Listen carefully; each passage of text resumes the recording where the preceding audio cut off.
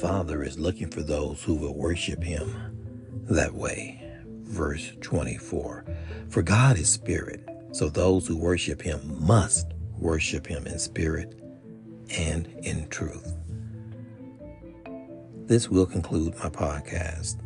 And remember to live, listen, learn, and grow for Jesus.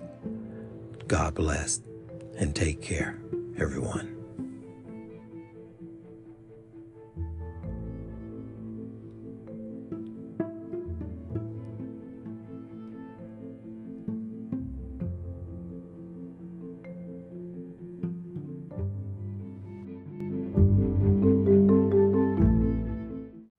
One last thing, it would be greatly appreciated if you would like, follow, rate, and leave a comment about my podcast.